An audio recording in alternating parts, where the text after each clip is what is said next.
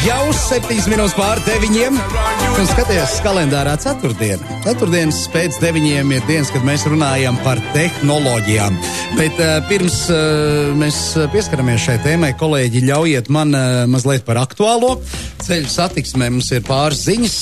Māra caur Star FM lietotni, jeb aplikāciju ziņo par tramvaju, kurš ir noplīsis, taisni krustojumā. Ja? Un tas ir Brīvības Matīs ielas krustojums, kas kavē satiksmi.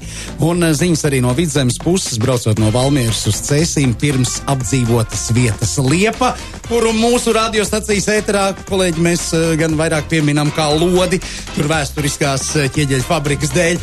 Pirms Liepas tātad ir 3 automašīnu avārija, tādā bīstamā līkumā, turklāt ceļš ir slidens. Tad valmierieši, kas dodās uz Cēsīm, tur pirms Liepas sabremzējieties, jo, aiz līkuma iespējams jūs gaida tieši šīs automašīnas. Bet citādi vispār labrīt, Kristap! Labrīt, jā! Šajās tik slidenajā beidzot rītā, beidzot arī pats sapratu, ka slīd. Uz ādas izjūti, ja? Diezgan izjūtu kaut ko uz muguras ādas. Bet jā, tā tad tehnoloģijas, bet šodien man ir tāda forša atkal diena, kad mums ir viesis. Un ļoti interesants viesis. Tātad studijā ir Girts Smelters. Labrīt, Kristap. Kurš? Labrīt, Baiba, labrīt, Jāni, labrīt, klausītāji. Labrīt. Kurš ir LIA tehnoloģiju skauts? Tātad LIA, tas ir Latvijas Investīciju un attīstības aģentūra. Noteikti pirmais stereotips, ko daudziem klausītājiem varbūt galvā, kaut kāda valsts iestāde, noteikti birokrātija un viss ir sarežģīti. Arī man tāda pati doma bija pirms aptuveni 2 gadiem, kad man nebija nekāda sakara ar šo te iestādi, bet tagad uzņēmumā, kurā es arī strādāju, mēs jau labu laiciņu izmantojam tātad, vienu no vai vairākus pakalpojumus, tātad atbalstu dalībai ārzemju izstādēs, ja mēs braucam ar standu, un patiesībā esam sastrādājušies un saprotu tagad, ka LIA reāli var palīdzēt uzņēmumiem, un es ieteiktu arī daudziem uzņēmumiem, kas vēl neko nav darījuši LIA sakarā, vienkārši papētīt, kas ir tie piedāvātās lietas, vai arī vienkārši uzzvanīt, un tur jau meitenes izskaidros un puikas, kas ir tieši tavam uzņēmumam konkrēti varbūt tā kā palīdzība. Un tad kas ir tehnoloģiju skauta tā būtība, un kā jau pēc nosaukuma kaut ko var saprast, bet stāsta plašāk. Zini, kā liekas, uzreiz tu dzirdi tehnoloģiju skauts un valsts pārvalde, tās tādas eksotiskas asociācijas rodas prātā. Skauts ir tas kā izlūkotājs, meklētājs. Jā, tu pareizi saproti. Jo, ja mēs velkam paralēli ar, teiksim, sporta analoģijām un futbola skautiem, basketbola skautiem, tad tas, ko mēs darām, ir meklējam talantus tikai tehnoloģijas. Mēs meklējam talantīgas tehnoloģijas, lai viņas savestu kopā ar uzņēmējiem. Un tās tehnoloģijas dabūtu iekšā biznesā un no viņām dabūtu vairāk foršu rezultātu. Ar tehnoloģijām tu domā zinātne pētniecībā, ja? Jā, tieši tā, jo mēs visi zinām, ka ir svarīgi augt un attīstīties gudri. Ja tu gribi būt veiksmīgs uzņēmējs, gūt panākumus uzņēmēja darbībā, tev ir jādomā uz priekšu, jāiet laikam līdzi. Lai to gudrību dabūtu, tad priekš tā mums ir zinātnieki, bet, protams, ir svarīgs arī tas uzņēmēja, viņa enerģija, viņa dzinulis un viņa azarts. Un tad skauti veido šo tiltu starp zinātniekiem un starp uzņēmējiem, lai tad atlasītu un atrastu talantīgas tehnoloģijas. Jo praksē es pilnīgi iedomājos, ka situācija tā ir no uzņēmēja viedokļa raugoties, uzņēmējiem ir diezgan skaidrs tas, ko viņš veido, viņam ir aptuveni skaidrs, ko viņš grib izveidot, bet tad kaut kādā momentā noteikti viņam rodas atziņa, vajadzētu pieslēgt kādu pētnieku. Un tad, ja nav bijusi līdz šim nekāda sadarbība ar tiem pētniekiem, institūtiem, tad nav skaidrs, no kura galā ķerties klāt, ko Latvijā nodarbojas, kuri pēta kaut kādus materiālus viedos, piemēram, kuri pārzina mākslīgo intelektu, un tad, kad būtu jāzvana, kur, LURTU informācijas dienesta tālruni.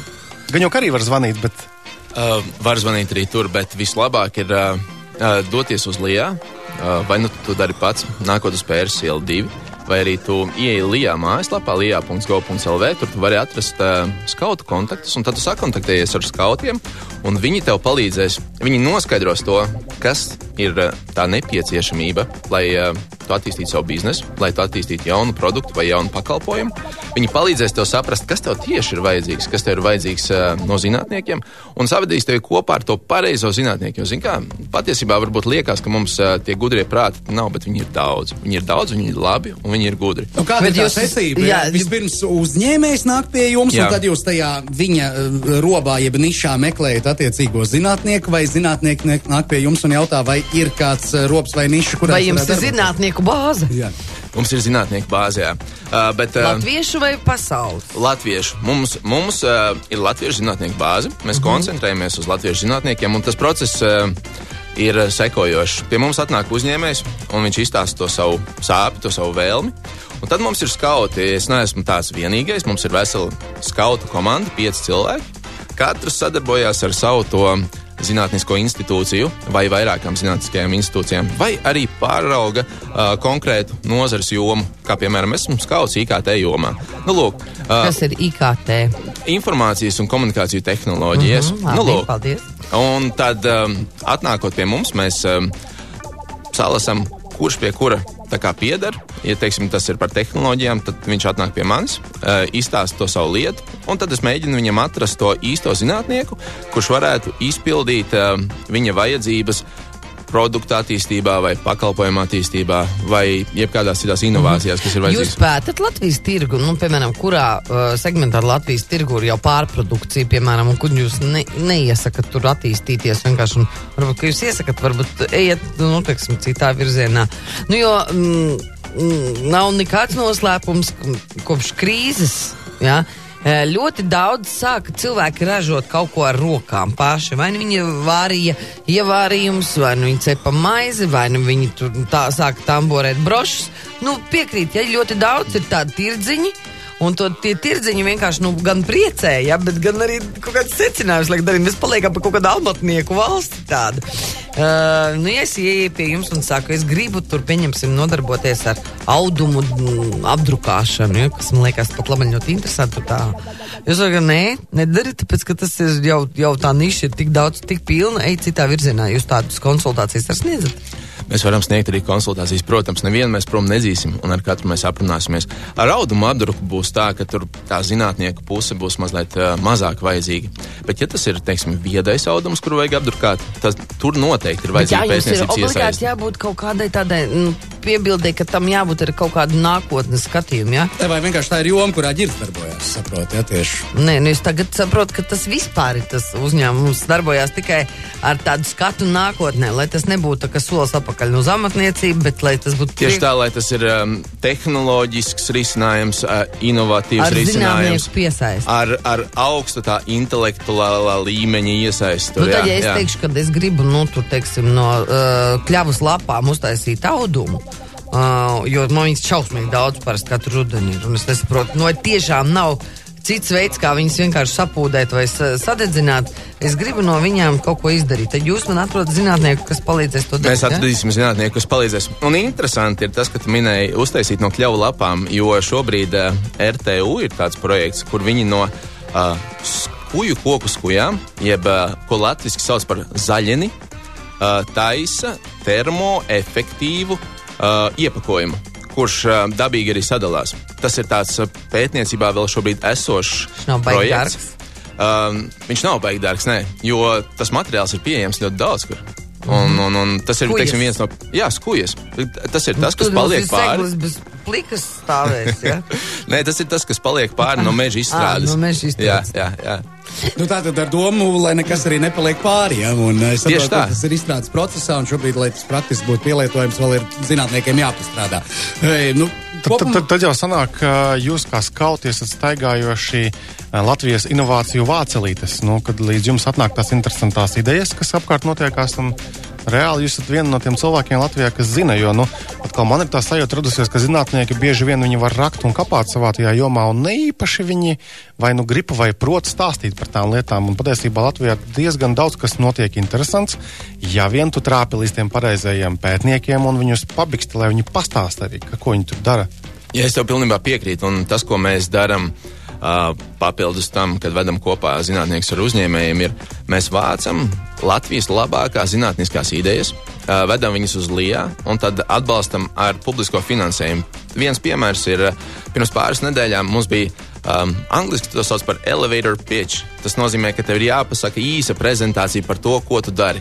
Un tad mēs iedomājamies, likām tiem zinātniekiem, kas ikdienā lasa lekcijas stundām garas, kas raksta grāmatas, kas taisa pētījums, izstāstīt 4 minūtēs par to, kas ir viņa ideja, kuru varētu likt iekšā tirgu. Un ticat vai ne, bet pie mums atnāca 90 zinātnieki un stāstīja par savām spicākajām, labākajām idejām. Tāds, atklāt kaut ko tu vari tādu, kas tev liekas, ar ko Latvija varētu būt palikt slavena. Tāds Nokijas variants. Vēl bez šī skuja iepakojuma.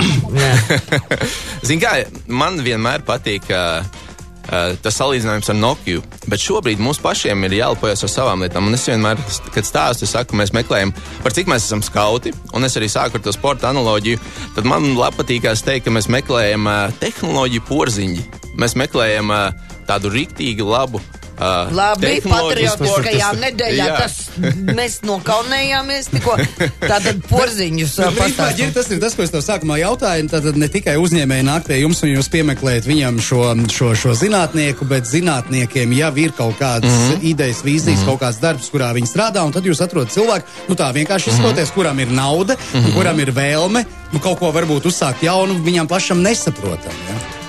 Jā, tieši tā arī ir, un tad mēs dodam publisko naudu zinātniekiem, lai viņi attīstītu savu tehnoloģiju līdz noteiktam līmenim, ar domu tālāk viņu pārdot un jau dabūt, cerams, foršu naudu.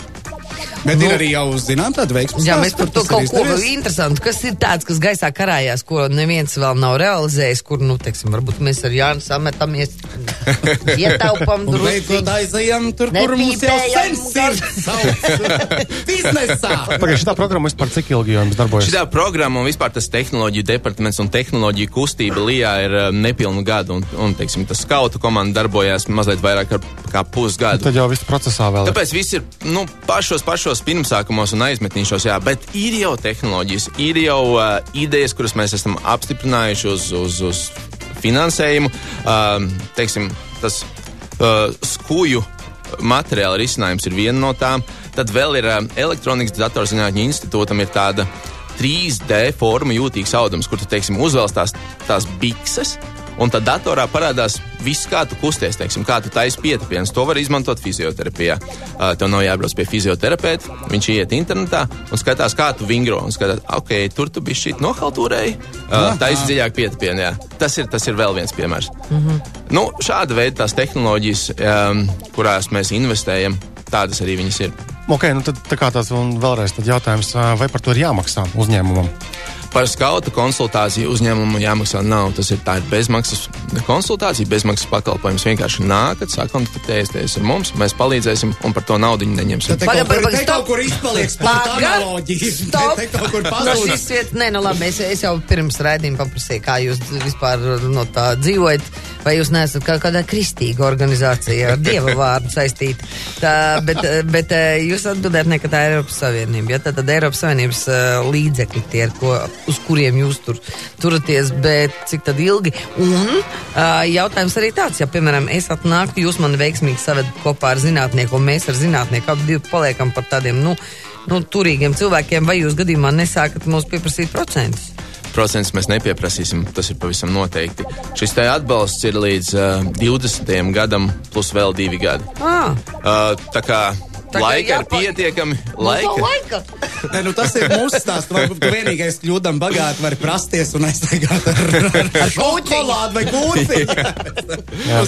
Jā, bet laika ir pietiekami, naudas arī ir pietiekami. Mums arī ir atbalsta instrumenti. Un ko skauts vēl vērtīgi var iedot uzņēmējiem, ir ne tikai atrast to atbilstošo zinātnieku, bet piemeklēt pareizo atbalsta instrumentu, vai tas ir finansiāls atbalsts vai kāda cita veida atbalsts, lai uzņēmējiem padarīt to dzīvi vieglāk un padarīt tās inovācijas pieejamākas. Teiksim, mums ir viens tāds pakalpojums Lijā, viņi saucas voucheru programma, bet īsumā tas ir tāds kā, ja uzņēmējs uz ar zinātnieku aiziet uz randiņu, mēs apmaksājam daļu no pirmā pusdienu čeka.